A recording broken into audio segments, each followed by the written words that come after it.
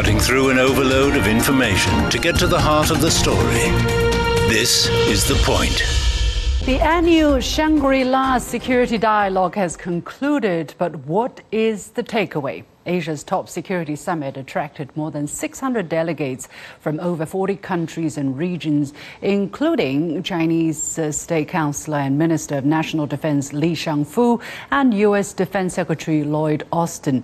Each elaborated on their different vision of security architecture for the region, drawing wide attention from the world. There was also widespread speculation surrounding whether the two high-ranking defense officials would meet for talks. China has not agreed to grant such a meeting, citing a lack of sincerity on the U.S. part, but that did not prevent the two from shaking hands at the opening dinner under the watchful eyes of the world. Now, this year's security dialogue took place against heightened worries about possible collisions between the two militaries in the airspace over the South China Sea and in the waters of the Taiwan Strait. So what security concepts have the two countries laid out for the region? How different are they? And what contradictions does China see in the U.S. approach? Welcome to a special edition of The Point, an opinion show coming to you from Beijing. I'm Li Xin.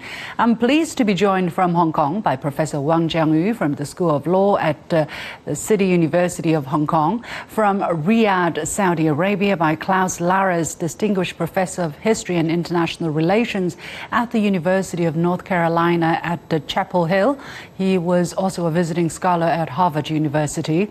And from Singapore by A. Song Oh, Chief Advisor of the Malaysian Pacific Research Center, who was at the security dialogue. Gentlemen, welcome to The Point.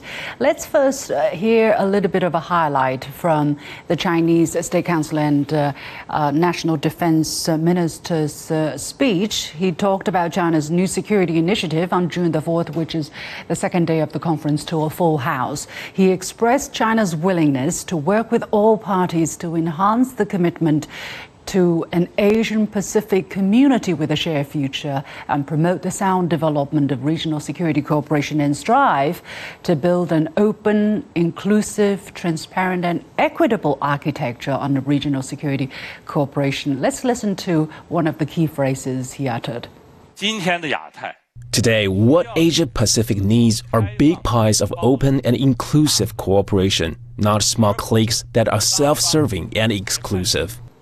So I'm going to go to Professor Wang Jiangyu first. How do you understand this key message that Minister Li just highlighted, that China is aiming for big pies of open and inclusive cooperation, but not small cliques that are self-serving and elusive?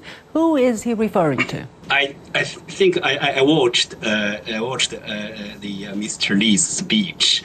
I think he didn't mention the United States very explicitly, at least in the first part of his speech, but everything was very much targeted at the U.S. I think he was referring to the U.S., the building alliance and conducting military exercises and also impose sanctions, and also the conducting very, very, very dangerous military activities close to the Chinese coastal area.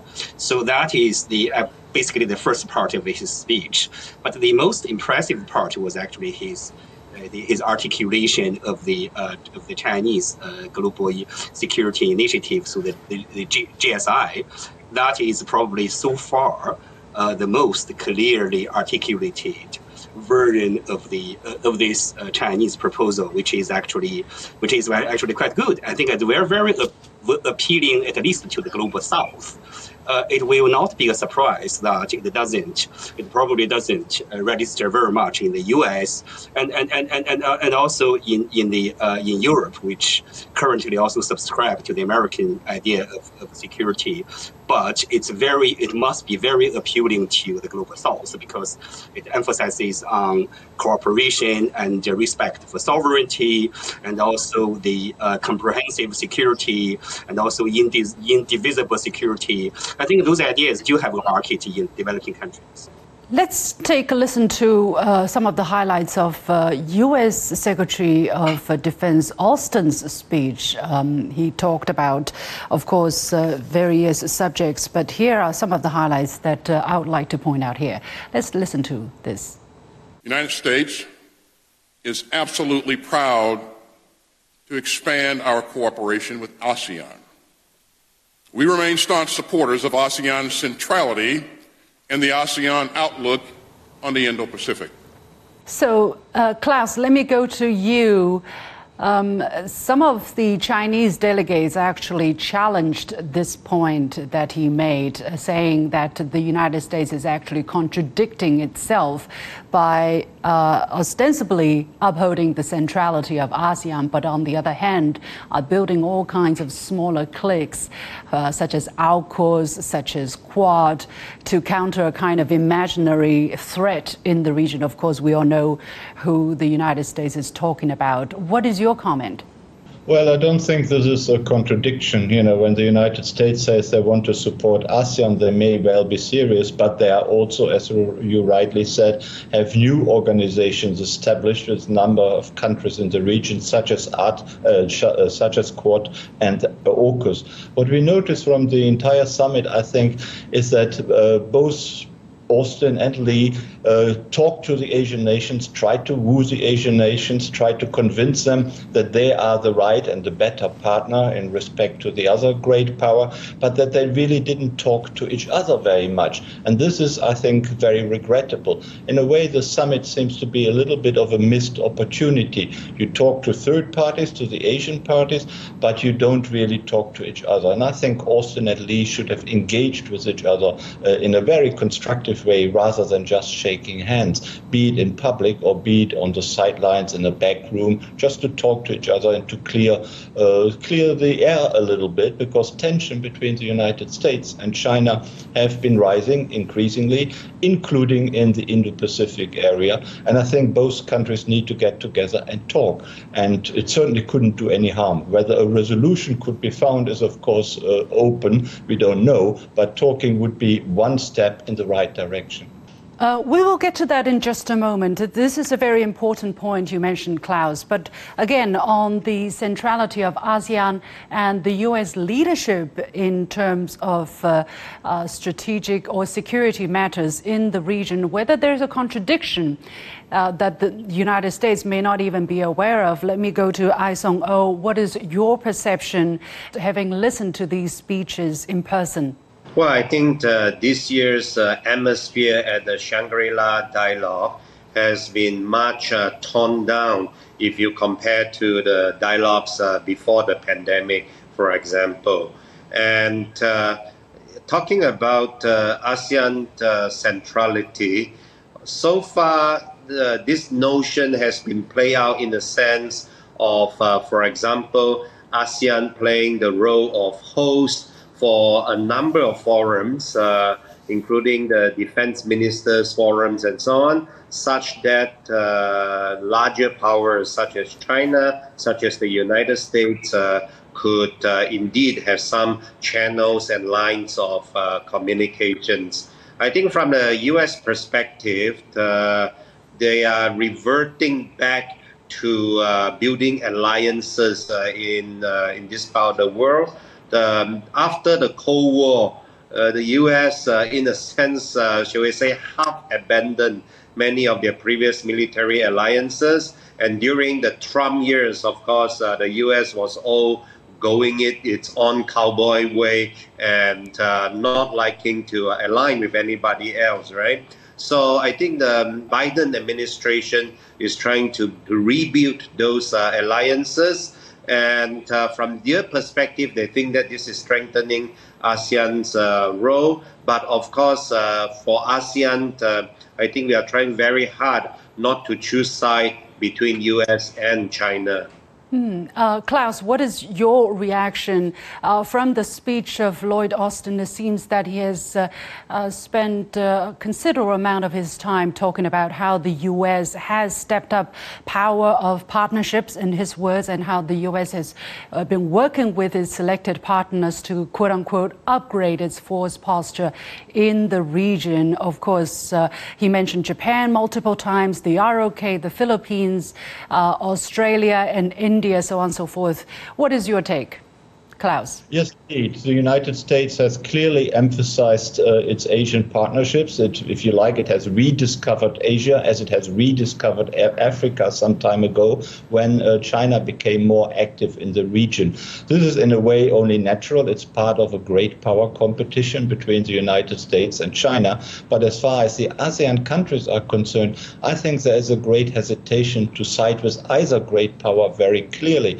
What we notice is really a multi-alignment of which many of these countries prefer. They neither want to be antagonize China, nor do they antagonize the United States. And I think from the point of view of the Asian nations, this makes a lot of sense, because you don't want to antagonize your near neighbor, which is China, clearly still the region's most important economic and also increasingly political power. But you don't want to antagonize the United States, still the world's most and greatest military power either, which is also still of high economic interest to most Asian nations. And I think that multi-alignment, both China and the United States want to overcome. They want to draw as many Asian countries to their side as they can possibly do. And I think that is what came across in Austin's speech as well. He is wooing the Asian nations, including Japan and the Philippines and Indonesia and many others. Professor Wang, do you see it this way too, that this is what is the competition between the United States and China on security measures as reflected in the summit? First, a few words on ASEAN centrality. I think there are differences between the American approach and the Chinese approach here. It's understandable that it's very hard for the U.S. to truly respect ASEAN centrality in both theory and practice. The U.S. has much more important strategic partners in Asia Pacific, such as Japan, Korea, and India. And I think the ASEAN ranks much low in that system. I think the U.S. very much does not want to deal with ASEAN as a whole, as an entity. The U.S. is rather willing to deal with individual ASEAN countries. For one example, the Asian economic integration process. So in the about 10 years ago, so it was basically conducted by Asian countries. So in the form of either ASEAN +3 or ASEAN +6. But the U.S.-led TPP negotiations basically suspended the Asian economic integration process and divided Asia. So the U.S. took some ASEAN countries into the TPP, but not other countries. Is the United States not interested in seeing? Is the United States not interested in seeing ASEAN taking a central role, being more strategically autonomous, or is it just think that it's not so important? I think the answer is the latter. I don't think the U.S. thinks the ASEAN is important enough. The ASEAN as a whole does not have very strong economic relations with the U.S. And also, as I mentioned, the U.S. has other much more important partners, Japan, Korea, and India. I think for China, this is very different because Japan, Korea, and India, geopolitically, they are closer to the U.S. But the ASEAN is China's most important trading partner. Right. And ASEAN is probably the only neutral major force in Asia. So China has to take ASEAN very, very seriously.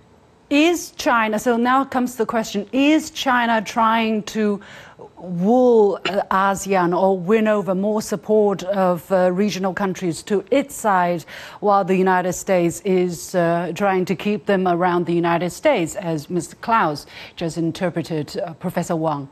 I think that can be taken for granted. So given the geopolitical rivalry between U.S. and China, so both U.S. and China want to, other countries want to establish some form of united front.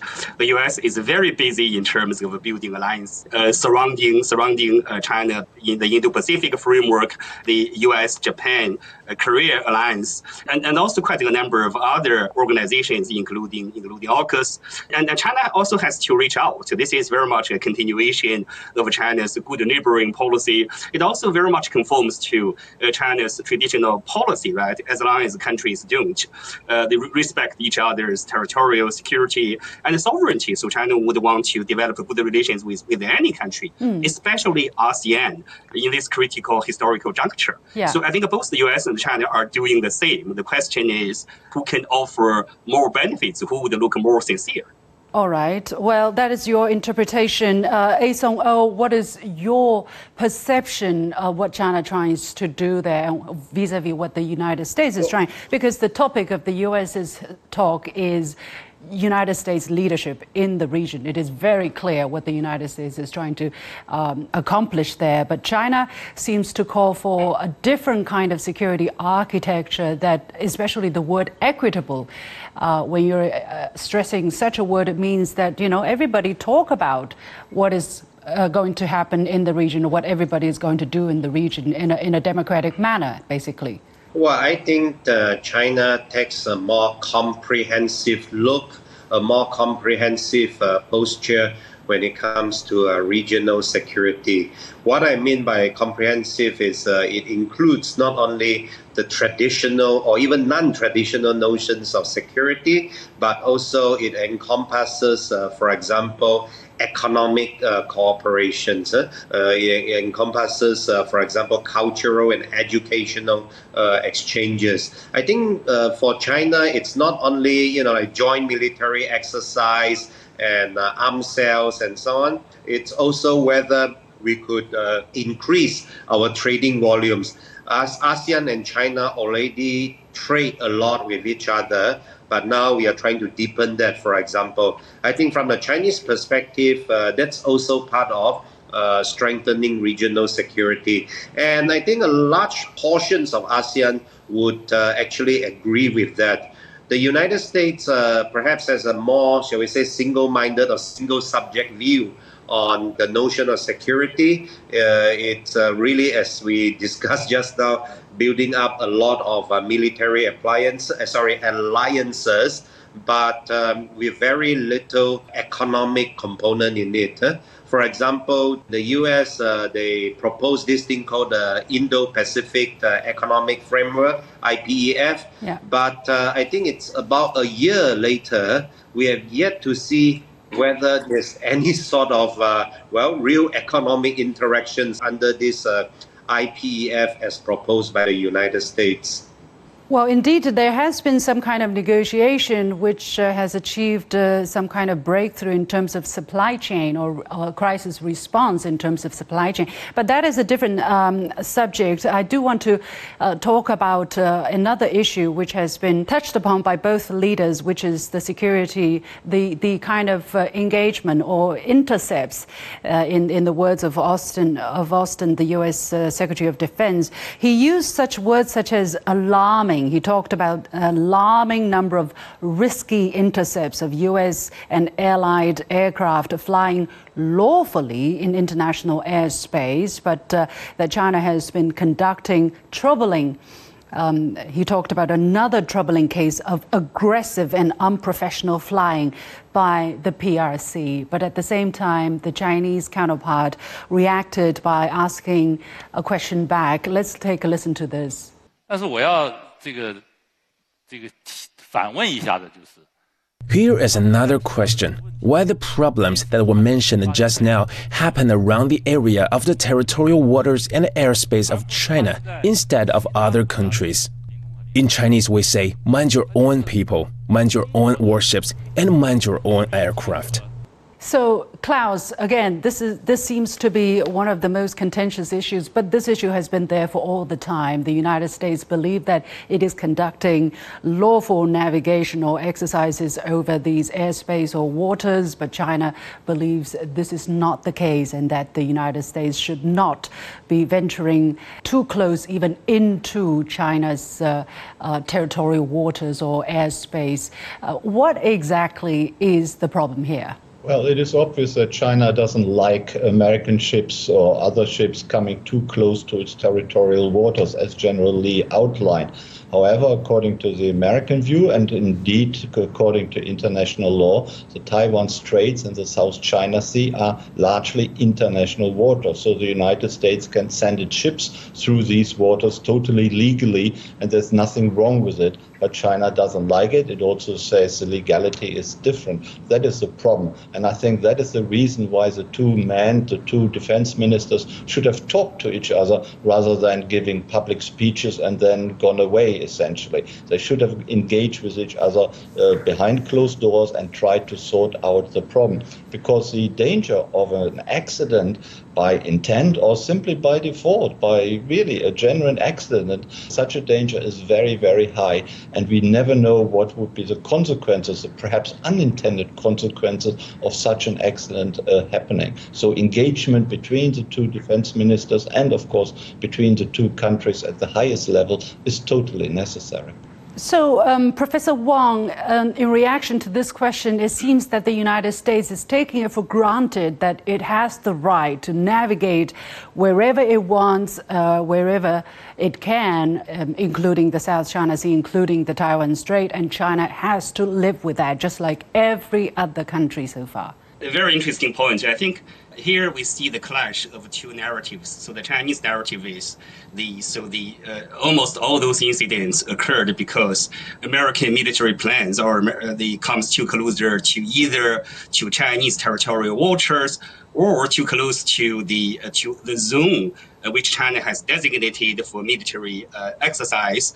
So in the Chinese perspective, you should respect what we do because those are our areas and our interest. But the American narrative is whatever you do there, we don't care. And those are international waters, and I have the freedom to fly over any international waters. Those problems have been there for many, many years. It's hard for me to agree with another speaker because the talk has been occurring all the time for decades, but no problem has been resolved. China made many, many requests in previous talks with the U.S., but the U.S. didn't stop, right? And while the U.S. wanted China to exercise the self-restraint to just let the U.S. to pick whatever China is doing and however close to Chinese territorial water. So you just don't act, no action, which China also cannot accept. So I don't think talk can solve the problem. I think something else has to be done. Maybe someday. So yeah, maybe someday you have something terrible happens that the parties will truly begin to exercise self-constraint. Well, Klaus, you want to react to that? Because clearly our guest in Hong Kong does not agree with you. And also, some people would say, what about China start conducting similar exercises of freedom of navigation of flights over territories or airspace very close to the United States? Should the United States be living with that too, or be expected to live with that?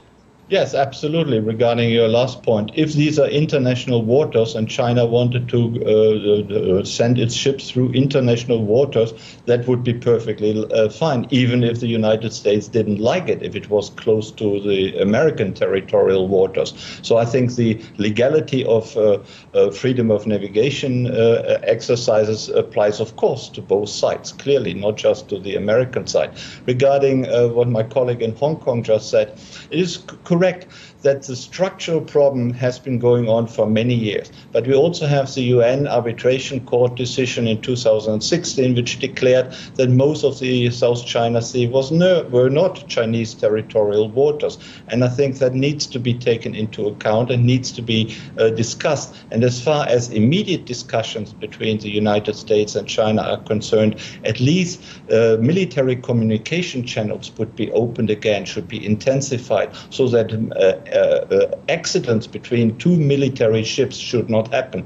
That has very little to do with the fundamental problem, but it has something to do with really preventing accidents. And I think that is a short-term answer, to at least make sure that no military clashes occur. And here communication channels and direct talks are certainly very, very helpful.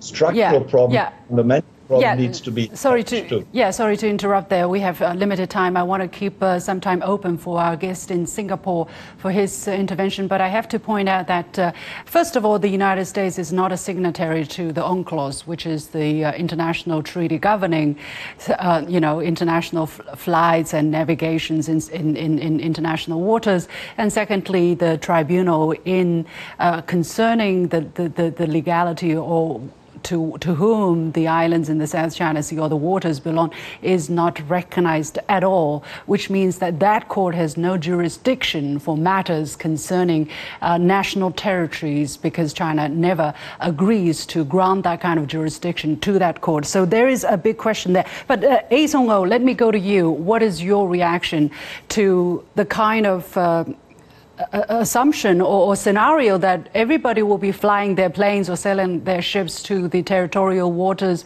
close to each other and thinking that that is going to be fine and helpful to maintaining stability and peace?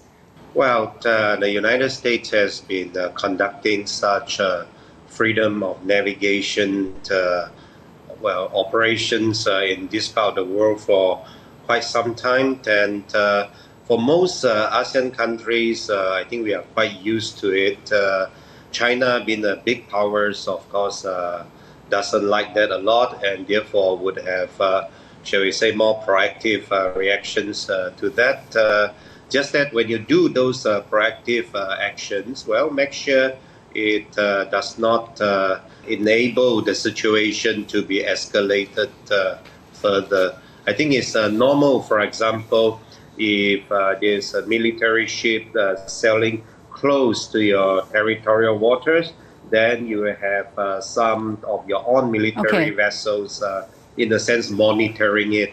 But to intercept it, I think that has to be done very carefully. Many thanks to Professor Wang Jiangyu, Klaus Laris, and A. Song-O for joining us on this edition of The Point with me, Li Xin. As always, you can follow me on Facebook and Twitter using the handle Li Xin in Beijing. You've got the point.